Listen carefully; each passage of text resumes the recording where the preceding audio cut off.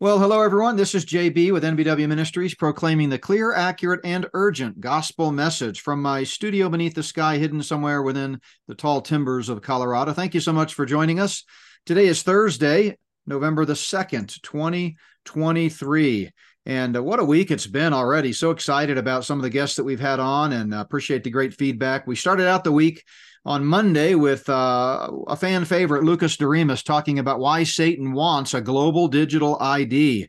And then on Tuesday, we had Mondo on for why Christians should support secular Israel. Mondo Gonzalez, of course, needs no introduction. Our Wednesday World Events Update with Randy was a highlight again, as always, yesterday. But today, a first-time guest, but a man who's certainly no stranger to our audience, Alex Newman, is going to be on here in just a moment to talk about how the global elite influence world leaders. And that's something that I've talked about for many years and really appreciate Alex. He's kind of one of the premier researchers, investigative journalist, and just does a great job kind of exposing the hidden agenda from the biblical worldview of Satan's co-conspirators trying to usher in a one-world system. And then we'll close out the week tomorrow with one of the friendliest, nicest guys you'll ever meet. Don Perkins will be on to talk about Is America in Bible prophecy. So that's tomorrow. But before I bring Alex on, just a quick word from Scripture like we like to do, and a passage that you've heard me talk about a lot. I've written about it in my books. Psalm chapter 2 is a psalm written by King David about 1,000 years before Christ. It doesn't mention that David wrote it in the Hebrew text, but we know from the New Testament that this indeed was written by King David. And it's got 4 stanzas. You know, in the Hebrew poetry and wisdom literature, it's often structured in stanzas. And this one has 4 stanzas. In the English Bibles, it's 12 verses. But it really is one of the great proof texts that talks about Satan's earthly co-conspirators, his accomplices on earth that he is using and working with to try to take over the world. And it reminds us of that. So let me just mention a few highlights from Psalm chapter 2 that I think will set the stage for our discussion with Alex Newman here in a moment. But the psalm begins, "Why do the nations rage and the people plot a vain thing? The kings of the earth set themselves, and the rulers take counsel together against the Lord and against his anointed." And let's just stop there for a moment. Lord, whenever you see Lord in the Scripture in all caps in our English Bibles, at least if you have a good English translation, that's referring to Yahweh, the one true God, the personal name for God, the creator of the universe. His anointed, of course, is his eternal Son, Jesus Christ, our Savior. And so these rulers of the earth, these kings of these earth, are working together, trying to come against the creator God, the triune God. And what are they saying? They're saying in verse 3, "Let us break their bonds in pieces and cast away their cords from us." And again, in the English Bibles, "there" is capitalized, again, a reference to the triune God. So these kings are working against, at the behest of Satan, these earthly co-conspirators. So that's the first stanza, and I see that as the Luciferian plot.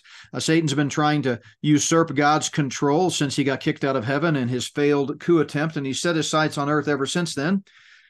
And he's doing it in conjunction with, or conspiring with, you might say, these earthly leaders. But of course, God responds in the next stanza. He says, "He who sits in the heavens shall laugh, the Lord shall hold them in derision. Then he shall speak to them in his wrath and distress them in his deep pleasure." One day, the wrath of God is going to be poured out on earth in the 70th week of Daniel, in that final 7-year period leading up to the return of Christ, to establish the earthly kingdom and fulfillment of all prophecy when Christ comes back to make all things new and rule over a perfect kingdom of peace, righteousness, and judgment. And the prophetic wrath of God will be poured out. And what is God saying to them in the second stanza there, verse 6? "Yet I have set my king on my holy hill of Zion." And this is kind of interesting because, of course, we know Christ is not ruling from the Davidic throne just yet. All the nations are not on his shoulders, and he's not ruling in perfect peace. It doesn't take a rocket scientist to figure that out as you look around with all that's unfolding in the world today. But yet God speaks of it as if it's already done. This is what we call a prolepsis in Scripture. It just means God, who is outside of time, is speaking from timeless eternity. And from his perspective, it's as good as done. Christ is at the right hand of the throne of God today, waiting for God to set in motion his end times plan. But someday he will rule. And so I call this the Lord's plan. So we saw the Luciferian plot, the Lord's plan, and then he he describes the coming king, Jesus, in a little more detail in the third stanza, which I call the long-awaited prince. I will declare the decree. The Lord has said to me, you are my son. Today I have begotten you. Ask of me, and I will give you the nations for your inheritance and the ends of the earth for your possession. In other words, Satan wants the nations for his possession. He wants the ends of the earth. He has control issues. He hates God's control, and at the same time, he wants control himself. And yet, ultimately, it will be Jesus Christ, the Son of God, who rules with perfect authority. You shall break them with a rod of iron. You shall dash them to pieces like a potter's vessel. All these enemy nations and enemy rulers that are trying to work with Satan to overcome God will be defeated. And then finally, we see the lasting promise when in the final stanza, David writes, now therefore be wise, O kings, be instructed, you judges of the earth. Serve the Lord with fear and rejoice with trembling. Kiss the Son, lest he be angry and you perish in the way. That's a Hebrew a cultural thing, that actually carries over into religions today, like Roman Catholicism, when they would kiss the ring of the Pope. It's just a way of showing obeisance and respect and a bowing down to their authority. But when his wrath is kindled but a little, blessed are those who put their trust in him. So, Alex, Psalm 2 couldn't be more clear, and yet so many believers miss the spiritual aspect of the battle, and they think two-dimensionally in terms of the right-left paradigm and all of the issues that are going on the earth, which we should engage that for sure. But am I right that this really is a cosmic battle in the end? And welcome to the program, by the way. Thank you so much. It's an honor to be here. And yes, this is absolutely a cosmic battle. This is a spiritual war. The Bible talks about this in so many places in such clear language, and yet I would wager that not 1 in 100 average Christians in the United States really have any understanding of this, which I think is incredibly sad, because I don't believe you can have a proper understanding of reality. I don't believe you can have a proper understanding of the battle that we're in if you don't understand this. There's another psalm that also deals with this, Psalm 83. It talks about the enemies of God who hate him, and they are taking crafty counsel together against God's people. They've consulted against God's hidden ones. And I mean, the scriptures are just filled with this. Obviously, Ephesians 6 talks in depth on this. I just preached on this a couple weeks ago in California. Ephesians chapter 6 gives us probably some of the clearest language about this, depending on what translation you use. The Apostle Paul explains that we're not battling against flesh and blood. I mean, yeah, there are evildoers who are actively in the service of Satan, but ultimately what we're dealing with here is what the Bible describes as powers, principalities, spiritual hosts, wickedness, spiritual darkness in high places. And there's a very clear example of what these battles look like in Daniel, where it talks about the prince of Persia. And so the Bible actually teaches that the nations have these spiritual hosts over them, and they are in rebellion against God. And of course, they are misleading the nations along with Satan, who the Bible says has blinded the minds of them which believe not. And so if you don't have this kind of contextual information in the back of your mind, at least, nothing else makes sense. I mean, how do you make sense of current events? How do you make sense of prophecy? Nothing makes sense unless you understand the cosmic nature of this battle. People get tied up in it's Democrats. No, your war is not against Democrats, or for the Democrats out there, it's not against Republicans. Donald Trump is not the one that you are battling against. What we're talking about here is so much bigger than that. It's so much darker than the manifestations that we see in the physical world. And I do believe it's past time for Christians to rekindle an awareness of this. The saints down through the centuries have understood this. And it's really only, I think, in modern America that we have such incredible ignorance about this within the church itself. Yeah. And I want to come back to that in a second, because we're our main theme today is how the global elite are influencing world leaders. So I want to talk more about how we got to where we are in America in particular. But it seems to me, Alex, that more and more people are waking up, especially in recent years with the pandemic and the election and things. But a lot of people, they think in terms of like the deep state or the global elite, as we're calling it. They don't understand the Luciferian aspect of it. They don't connect the dots all the way up through Scripture, as you just said. And it kind of gets you part of the way there, but it doesn't allow you to really fully comprehend the way things really work. There really is a battle, and things are heating up. And as I've said, when things are heating up on Earth, that's an indication they're heating up in the heavenlies. But talk to us a little bit about America and the uniqueness of why people tend to fight the battle on the political realm and think in terms of Republican, Democrat, left, right, and that sort of thing. Well, I think part of the reason is that a lot of people are fighting the wrong battle. If we could just get enough Republicans elected, then everything is saved. Like, no, you're totally missing the point. And I'm not here arguing against involvement in politics. I do believe, especially in our national context in America, Christians actually have an obligation to participate in politics, and I don't say that lightly. And I know there are plenty of Christians who disagree with me on this, but I think in America, and we can get into that later, we do have a special obligation to participate in politics, especially because the Constitution starts off with the words, "we the people." In other words, all those verses that are directed at rulers, at kings, at princes, at sovereigns, they're talking to you in America, voter, right? Yeah, elected official, etc. And so America is a very unique nation in the history of the world. It's the only other nation that I've ever found in my studies where the actual founders of the nation not just distilled biblical knowledge and biblical wisdom into governing documents, which they did. They did do that, absolutely, and I think we can prove that demonstrably.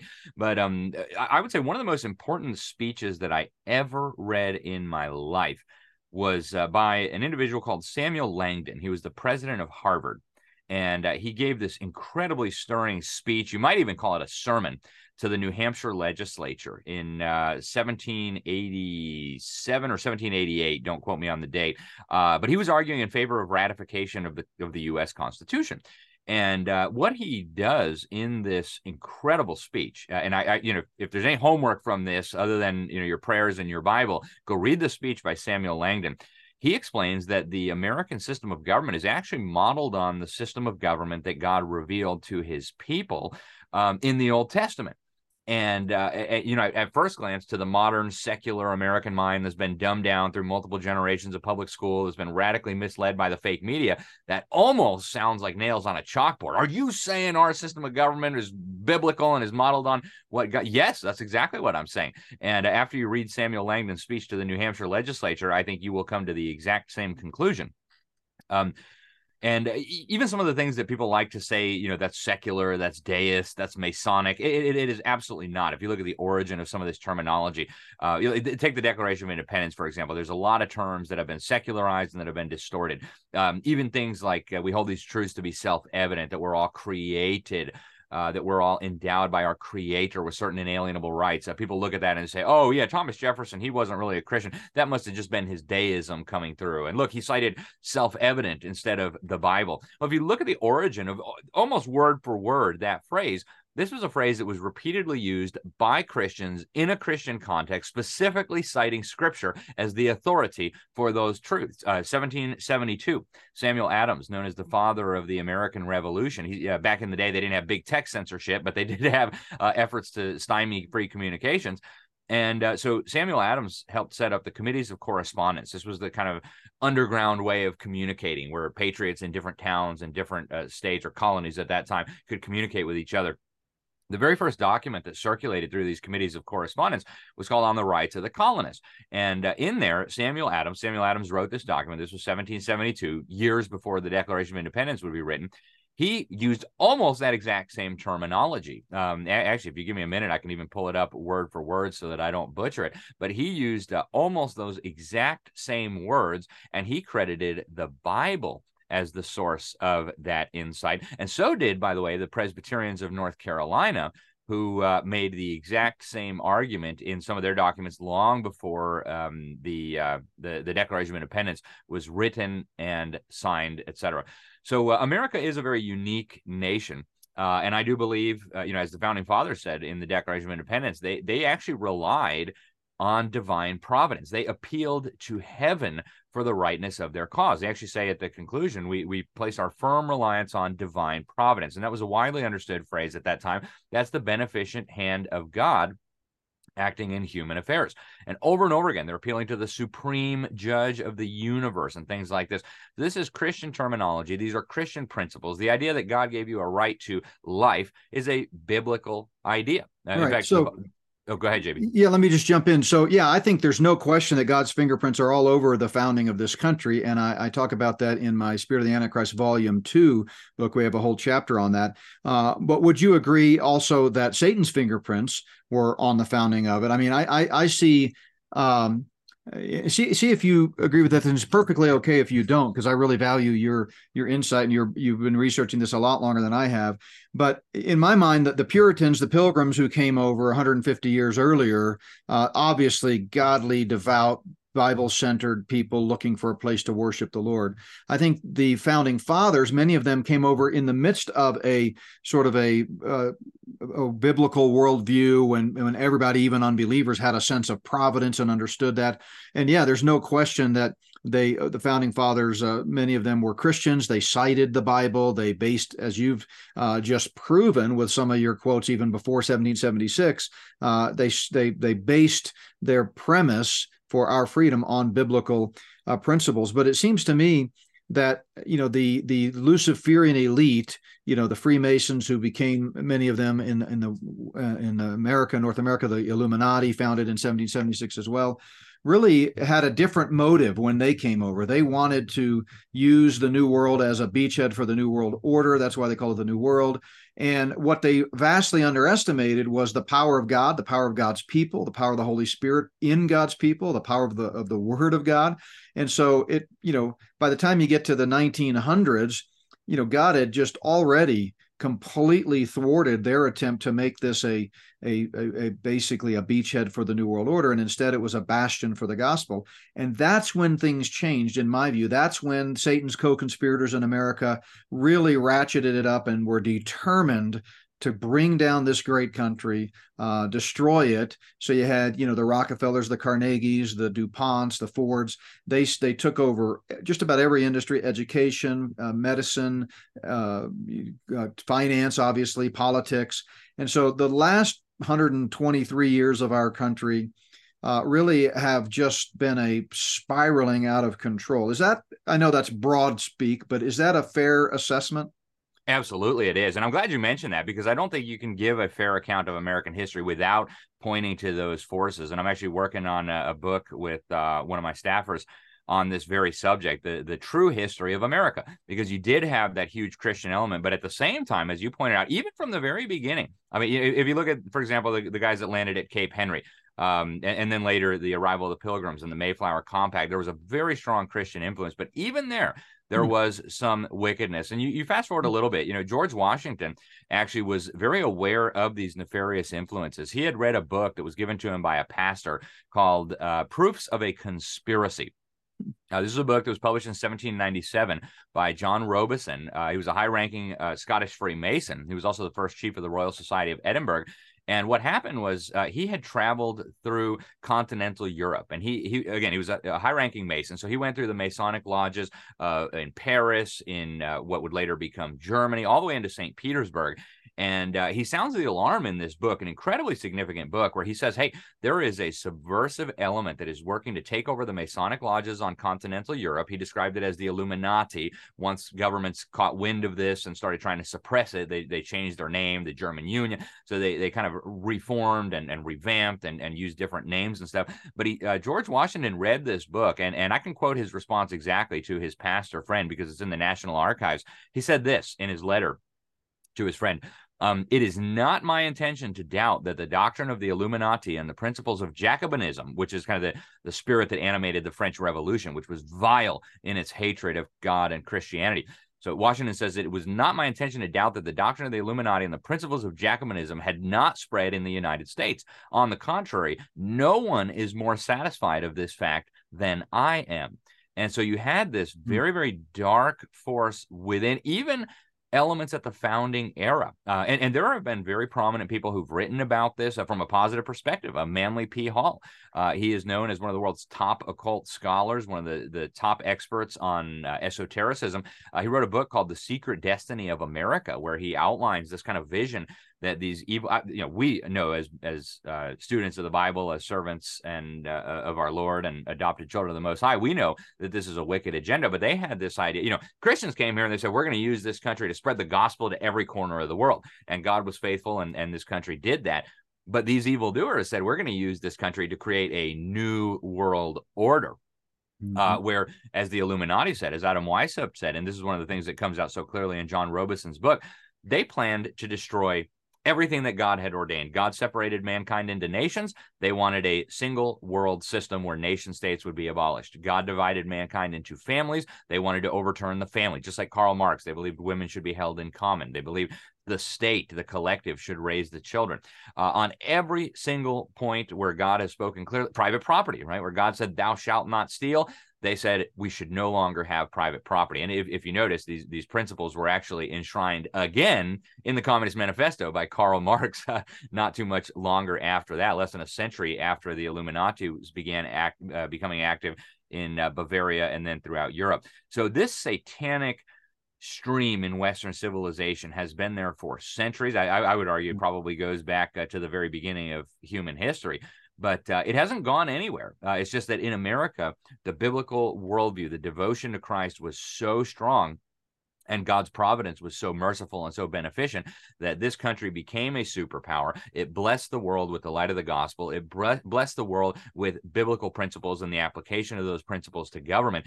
And, to get back to the question that we started on, in my book on the deep state, I think you just hit the nail on the head, JB. Because I think it's important to understand Satan's devices. And in fact, the Apostle Paul specifically says we're not ignorant of Satan's devices. As God's people, we don't want to be ignorant of Satan's devices. There's a balance there. We don't want to become obsessed with them. And so a part of that is understanding what are the different groups, how do they work, who are the people in charge. But the most important thing for a Christian to understand is that they have a commander-in-chief. Their commander-in-chief is Satan. He is the ruler of the kingdom of darkness. And when you want to try to understand what's happening in the world, if you don't understand that there is a kingdom of darkness and that Satan is the commander-in-chief in that kingdom of darkness, nothing else makes sense. Yeah, no, he's absolutely, the whole world is under the sway of the wicked one. Scripture tells us this is the devil's playground. When he approached God in the book of Job, where do you come from? I come from going to and fro on the earth. So he's trying to take over this world. So, wow, that is just...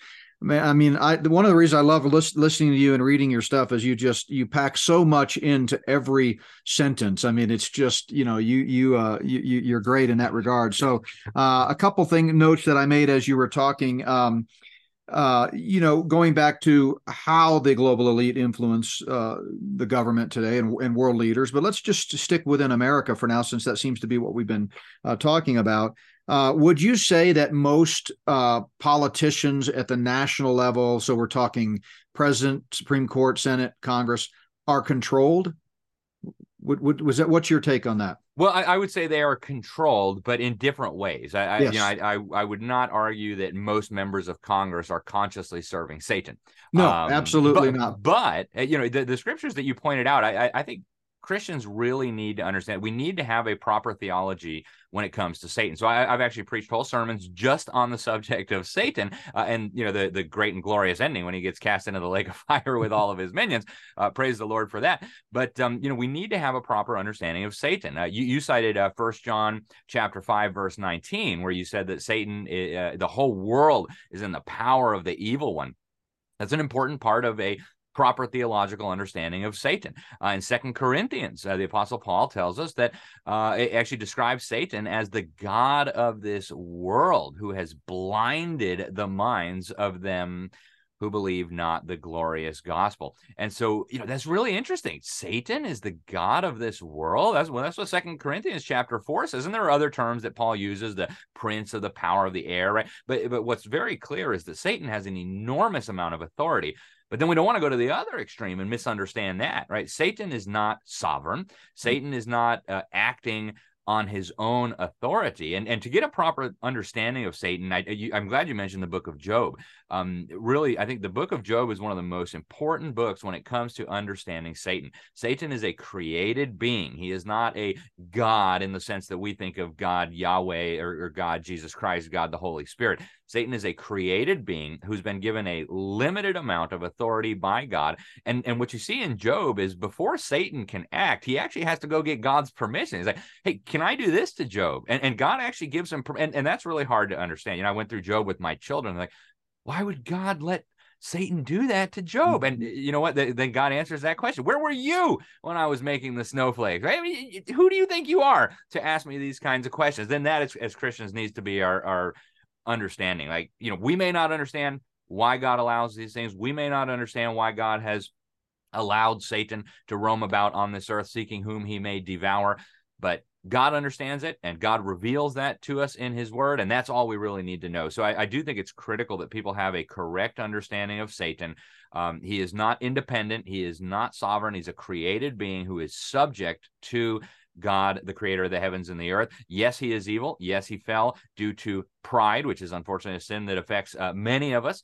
And yes, he is going to be cast into the lake of fire at some point. But right now, he is walking among us, and his minions are walking among us, seeking whom they may take down into the lake of fire with them.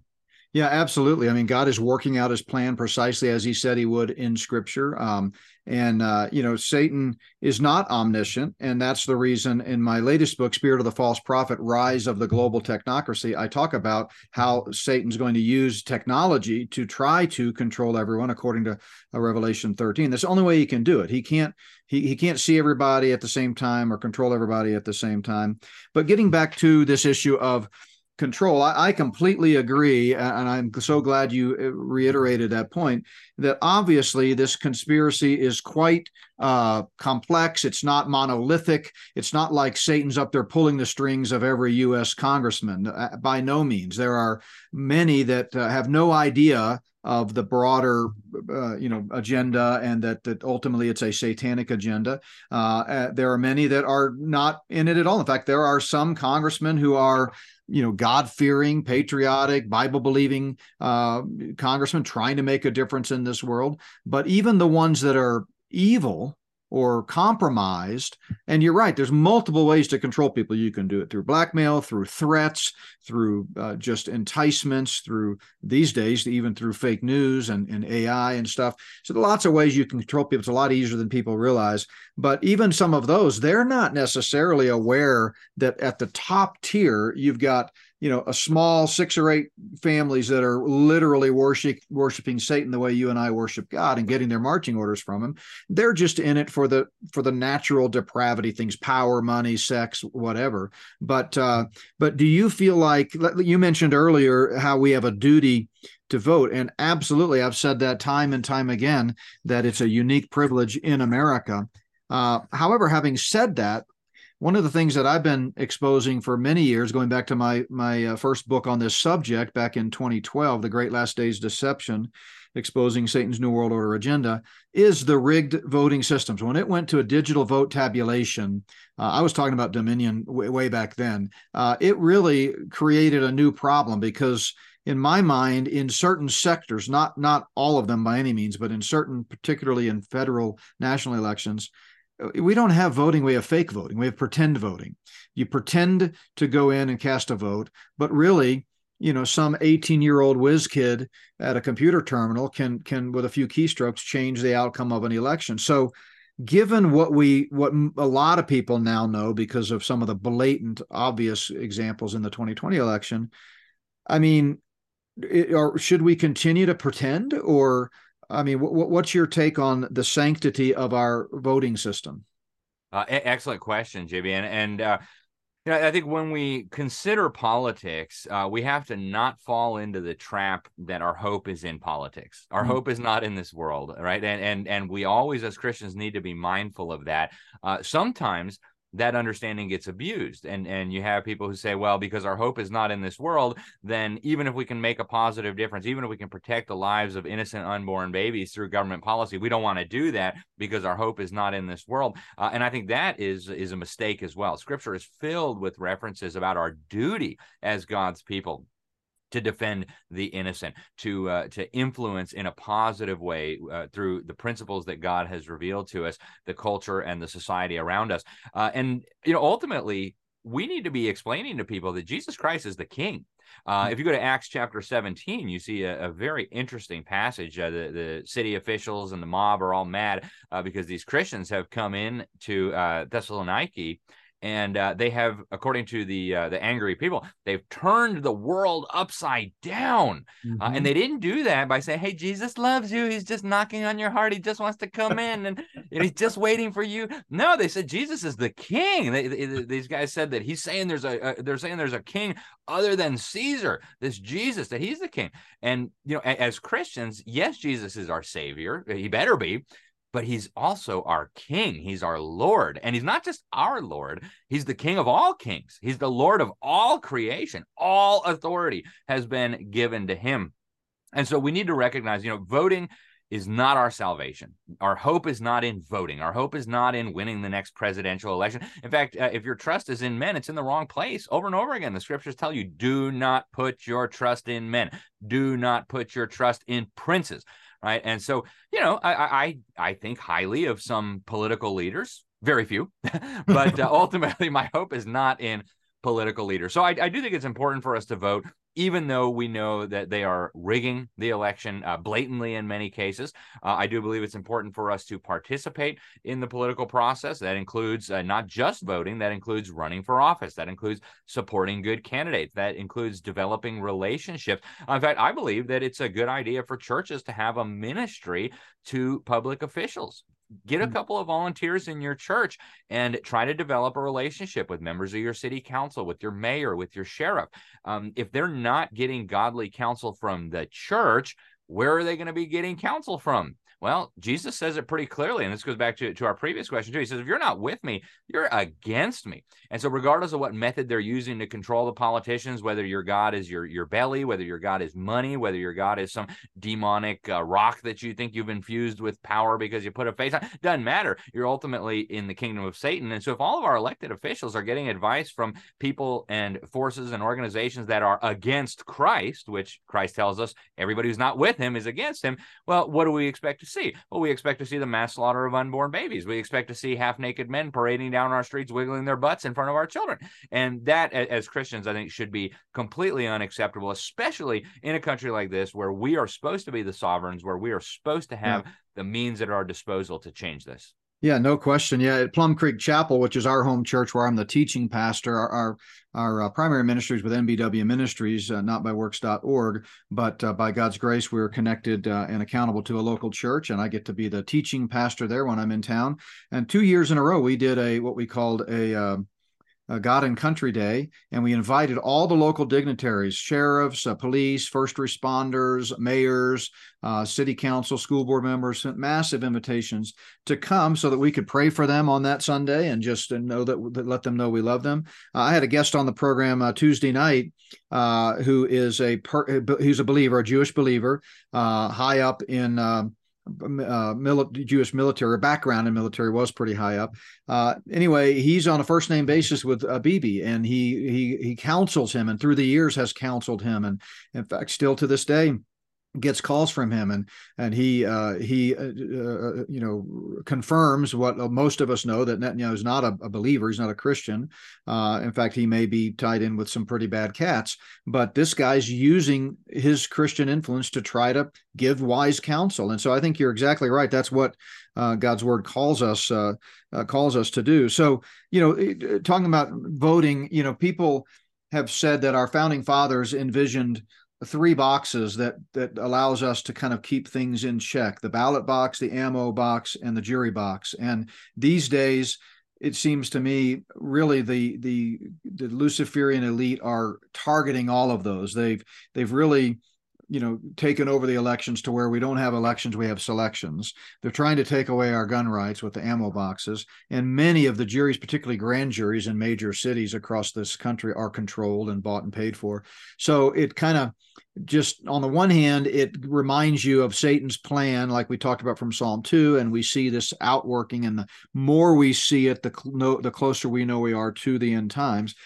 But so it's exciting in that sense, but at the same time, it can leave you bewildered, because what does the believer do? I mean, I hear what you're saying about voting, but I mean, maybe it's my own pride. But I hate to be made a fool of, and I hate to. I mean, they have elections in North Korea and Iran. Should Christians vote Cuba there too? I don't know. What I tell people is, if you believe your vote counts, you absolutely have a moral duty to vote, and you should vote with a biblical worldview. But once you've kind of peeked behind the curtain and realized that it's all a charade, I don't know. I appreciate, though, your counsel that in principle, because of it's nothing else than the principle, we should do it. We should go through the motions, because you never know. And from a pragmatic perspective, a point that I know you would agree with is that even if it is rigged, it makes it harder for them to rig, because if you've got, like that's what happened in 2020, even though I'm not a fan of Trump, and I believe he was a kind of an unwitting pawn in the game. Nevertheless, he had a huge populist support, and no thinking person is going to assume that Biden, a guy like Biden, no less Sleepy Joe, could beat someone with as much support as Trump. And so that's what raised the alarm when they started seeing these fake numbers come in. They go, this can't be it. It doesn't pass the smell test, right? So I think they're setting the stage for that too, by the way, with 24, with they know Trump still has an amazing support. And so they're positioning Kennedy to be an independent and kind of a 1992 2.0 do-over, where Clinton in 92 won the election with 43% of the vote because of the Perot factor. I think they got to do something to create a narrative that if in fact Biden's their guy, that puts him in. So yeah, what do you think about some of those thoughts that I just expressed? Am I way out in left field? No, I 100% respect the view that participating in elections at this point is pointless, but that doesn't mean that we are without options. The most extreme case, and this was a situation that confronted the founding generation, many of whom had been educated during the Great Awakening, when God raised up men like Jonathan Edwards and George Whitefield. I mean, these are guys that were just preaching the whole counsel of God, setting their cities on fire for the Lord. What they ultimately came to the realization of was like, look, we've tried all the normal means we have. We've begged the king, we've begged the parliament, we've begged his minions over here. And they outlined some of this in the Declaration of Independence. And everywhere we turn, we got spit on, we got laughed at. And so what did they ultimately end up doing? Well, they appealed to a higher power. They appealed to the highest tribunal. One of the flags they flew during our war for independence said, appeal to heaven. This was on a lot of our Navy ships. And I believe we are now in that time. We've exhausted our options when it comes to elections. We've exhausted our options when it comes to lobbying and all those other things. Now is the time for us to be appealing to heaven. The court in heaven is infinitely superior to even the U.S. Supreme Court, right? The U.S. Supreme Court is nothing compared to God's court. And so our founders appealed to heaven, and I think we should as well. And even here in the physical, we have options available to us. And we saw clearly how effective some of those were, even just over the last 3 years. I'll give you some examples from my state here in Florida. Joe Biden, right, is doing all kinds of lawless stuff. Let's take the vaccine mandate as one example. So he gets OSHA to sign this regulation saying that anybody who doesn't take the injection needs to be fired from their job, and any company that doesn't force all their employees to take these things is going to be fined. I forget what it was, $7,000 or something like that. Well, our state gets together. We have a legislative session. They pass a law that says any company in the state of Florida that fires their employee for not taking the jab in response to this Orwellian, unconstitutional federal regulation, which, by the way, was later struck down by the Supreme Court, they're going to be fined 10 times as much as OSHA would have fined them. Guess what? Not a lot of people in the state of Florida got fired for that. And that was all as a result of our legislature and our governor saying, look, we are going to interpose. This is a Christian doctrine. The doctrine of the lesser magistrates has a long history. In fact, if you go back through the Bible, Exodus chapter 1, the Hebrew midwives interposed between Pharaoh, who ordered them to kill the baby boys, and the baby boys. They actually saved the men and children alive, as the Bible says. And what does it say? God dealt well with them because they feared the Lord. And so if you have state and local officials who are godly, who are willing to stick their neck out to protect the people of their community and their constituents, it can make all the difference in the world. You had the folks out in California, Illinois, New York, locked in their basement, 8 mandatory face masks, 15 injections, or what are they, 25 boosters now, 26, I don't even know. Meanwhile, in my community, life was completely normal, JB. I mean, no change at all. I could go to the store. I didn't have to put on a mask. We continued getting together with our friends. When our church shut down for a week, we started house church. My life hardly changed at all as a result of this madness. And that was because my city, my county, and my state officials actively interposed, Yeah. just like so many great men of God have done down through the ages. So we have a lot of options available. And I'll say on the jury issue, we're very fortunate still in this country to have trial by jury, and we need American jurors to understand, forget what the judge tells you. You have the right and even the duty to judge not just the facts in the case, but also the law. If you say hypothetically you're in the United Kingdom right now and you're arrested for quoting the word of God on a public street, whether it be on homosexuality or gender or whatever, you're arrested because it's a criminal offense in the UK. You're hauled before a court. If you're a Christian and you're sitting on that jury as this man is being prosecuted for quoting the word of God, it doesn't matter if they prove with all the evidence in the universe that this man quoted the word of God. Your job as a juror is to say, I don't care. Set him free. He's not guilty. There's no crime committed here by quoting the word of God. And we as Americans need to remember that. As our fellow Christians go on trial, we as jurors need to say, nope, nope, nope. We are not going to convict this guy. I don't care if you prove that he did it. That law is unjust. It's wicked, and we're not going to obey it. Just like so many great men of God throughout human history have disobeyed lawless and evil decrees from tyrants. Absolutely. Yeah, no. And then that's the one that they can't universally control because there are too many local jurisdictions and so forth. So absolutely. I've talked about that before, that, you need to do your duty. You need to be familiar with the role of a jury, what your, rights are, and so forth, because it's all kind of a lot of misinformation out there. But yeah, I appreciate your reminder, and Florida's a great example. There are pockets of influence, and this whole doctrine of lesser magistrates, when properly applied, can make a huge difference. I mean, this is not, woe is me, the sky is falling, what can we do? Let's all move to a mountaintop, crawl in a hole, and sing Kumbaya. We've got a lot we can do. God has us here for a reason. Jesus said in Luke 19 that we're to be doing business till he comes. We've got a job to do. So yeah, you can make a huge difference through legislation, through voting in areas where it's legitimate, and you can make a difference locally, school boards, municipalities, things like that. I want to talk to you for a moment about a couple of people. Oh, one other comment I wanted to make, that I love that reference to, appeal to heaven. I had not heard that about the flags in the revolution. We see a perfect example of how God is the ultimate arbiter of these decisions in Scripture with the choosing of King David. Here you've got Samuel coming to Jesse, trying to pick a king for Israel, and he parades all these big, strong, obvious candidates.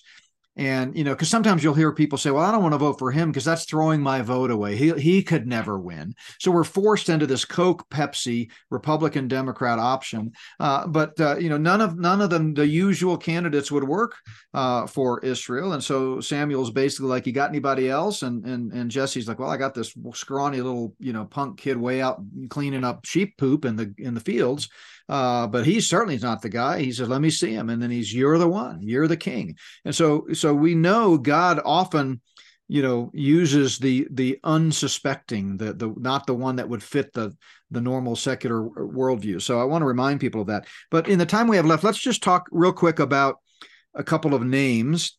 And, you mentioned Florida. So DeSantis, I mean, when I talk about controlled assets, even though we might agree with a lot of the things some people say, or we might even cheer for some of the decisions, I see it from a bigger perspective, and I wonder about some of these darlings of the conservative movement, even people like Mike Johnson. I would love to get your take on him, but let's talk about DeSantis first. When during the height of the pandemic, when a lot of conservatives like DeSantis and Abbott and others were using executive orders to combat some of the tyranny, I was really leery of that, because when we cheer for the executive order, when we like it, we have to remember they could turn around and use it against us as well. So in principle, I'm not for these executive orders. When Obama did it, he was the dictator in chief, but when Trump did it, we love him, he's great. And I think there's an inconsistency there. So what's your take on DeSantis? I don't want to put you in a box or anything, but kind of reflect on how we should, in my mind, take a lot of these conservative figureheads with a little bit at arm's length. Yeah, and I agree with you entirely. As I said earlier, the Bible tells us repeatedly, don't put your trust in princes. So your trust ought not to be in a governor or a president or a candidate. With that said, I've known DeSantis for a long time. He used to be my congressman. So we spent a lot of time in his office pestering him about his bad votes. We were just quite honest here. Yeah, he made a lot of bad votes when he was in Congress. We would use the Freedom Index, and we'd go in and say, hey, could you please show me in your Constitution that you swore an oath to uphold with your hand on the Bible, which part do you believe auzes foreign aid to Pakistan? Yeah. Well, and so we had a lot of these kinds of discussions with him. I think he's listening to some bad people. I know a little bit about what's been going on behind the scenes here, being active as I am in Florida politics. I had an opportunity to meet with him some months ago on an education issue that was close to my heart. So I know a little bit about what's going on. And unfortunately, he listened to people he shouldn't have been listening to. Jeb Bush, right? Even though the Bush family is politically toxic, unfortunately, Jeb Bush is still very influential in Tallahassee. And when he says jump, a lot of the legislators say, yes, sir, how high? So you got the Jeb Bush factor. You've got the Paul Ryan factor. They were just looking desperately for anybody who had the credibility among conservatives and grassroots to try to stop Trump. And so I think DeSantis made a big mistake. And I think that's becoming pretty obvious. Even some of his most diehard supporters here in Florida are now abandoning him. With that said, I think he did better than any other governor of any of the states during the pandemic. He wasn't perfect. He did go along with the narrative at the start, at least. He corrected himself. He made some good appointments, but I think it helps if you have a man who is willing to listen. As far as executive orders go, there's a time and a place for executive orders. They've been used all the way back to our first president. Order more paper clips for the office, order more pencils. There's a time China for the White House kitchen. Yeah. Exactly. Yeah. So these are responsible, appropriate uses of executive orders. What's not an appropriate use of an executive order, either at the state or the federal level, is to try to legislate through executive orders. And so most of the executive orders that I saw used during the pandemic at the local level by mayors, at the state level by governors, and also at the national level by Joe Biden, were actually tyrannical attempts at usurping the power of the legislature. Now, to be clear, even Congress doesn't have the power to implement these things. Even state legislatures don't have these kinds of powers in most of our state constitutions. So all these things would have been illegitimate, even if Congress or the legislature had approved of them, which they did not. But, there is a time for executive orders. Legislating is not one of those times. In fact, the U.S. Constitution says all legislative powers are reserved for Congress. So this was a horrible abuse of power. And as people who want smaller government, I agree with you 100%, JB. We don't want to cheer legislating by executive order just because it's our guy doing it or it happens to advance our policy preference. It's a bad idea. If we let them use it for our causes, the other side is going to use it to hurt us. And we've got to always remember that. Yeah. So DeSantis, since I've got you on, as a captive audience here, and you know him well, and you're in Florida, and you're so well researched on all these things, let me ask you a couple of questions about him, and I'll put them all out there, and then you can kind of tick them all off together. First of all, you said he's listening to some bad people. Is he listening? The first question would be: is he listening to bad people, or is he controlled to some extent? Secondly, there's a lot of misinformation out there. I've tried to run it down. I've got kind of lean one way or the other on whether it's accurate or not, but I'm just curious if you've heard anything about it. I'm sure you've heard about it, or if you've had the chance to validate it. Is he skull and bones? And was he at Gitmo kind of overseeing the human rights of the prisoners there at Gitmo? All good questions. I have not been able to find concrete evidence of his involvement in Skull and Bones. That doesn't mean he's not involved, but it means I don't have the evidence to say he is.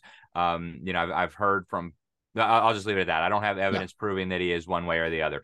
If he is, that's a giant red flag. This is a diabolical group. They meet in a place called the Tomb. They do weird rituals involving mock human sacrifices and coffins and sex acts and skulls.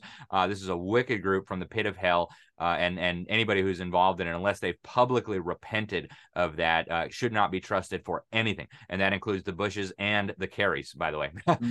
Yep. So his involvement in Gitmo, he was a JAG attorney. So he was involved in during that era. So I don't know the full extent of his involvement in what happened in Guantanamo. I know he was part of JAG. I know he was at Yale. And so I think these are all legitimate questions, and I think DeSantis would be wise to address them because, even though they're not talked about by the mainstream media, this is the kind of thing that today the grassroots are talking about. This is the kind of thing people are concerned about. So I think he should address them.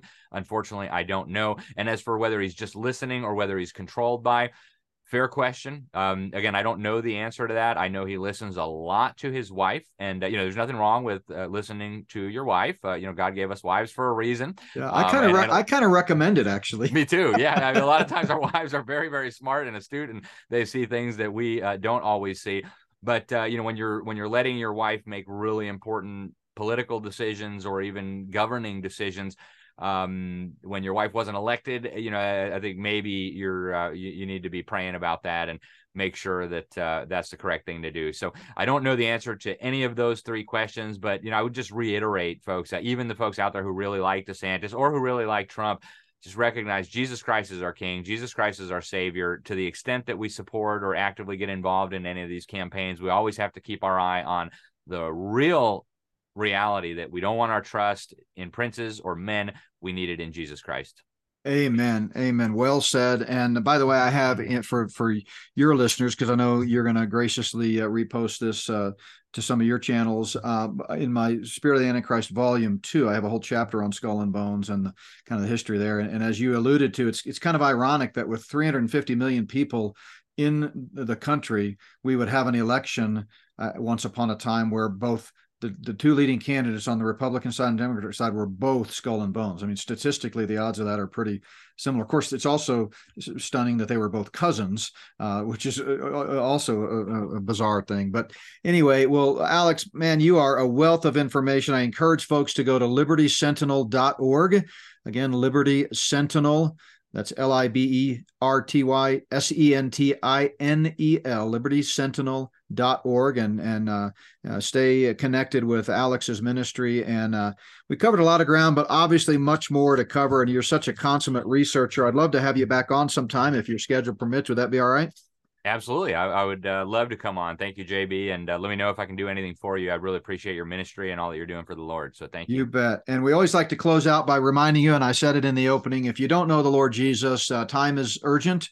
Things are really heating up. We certainly can't predict dates. The Bible doesn't want us to do that, but we would have to be living in a cave not to see that we are rapidly heading towards the end times. I believe we're living in the last of the last days. So there's never been a time in your life when you've trusted in Jesus Christ, the Son of God, who died and rose again for your sins, today's the day to do that. Place your faith in Christ. He's the only way. He said, I am the way, the truth, and the life. No one comes to the Father except through me. And for the rest of us who know the Lord already, we got to continue to walk by faith. And I really appreciate Alex's heart and his continued reminder throughout the last hour that ultimately our eyes should be fixed on Christ. Our citizenship is not on earth, it's in heaven, from which we eagerly await the Savior. So thanks again, Alex. So thank you, everybody, for listening. Remind you to go to notbyworks.org. Lots of free resources there. We've got a whole free section on our online store. Click the store button and then click on the free resources button. And while you're there, you can consider signing up for our Premier membership. We do a exclusive Zoom session for Premier members only. And plus, we have a lot of content that's only available to our Premier members. It's a small monthly fee if you're interested in that. And if we can ever help you, feel free to reach out to us. Well, God bless you, everyone. Don't forget, we got Don Perkins tomorrow on Is America in Bible Prophecy. Have a great rest of the day.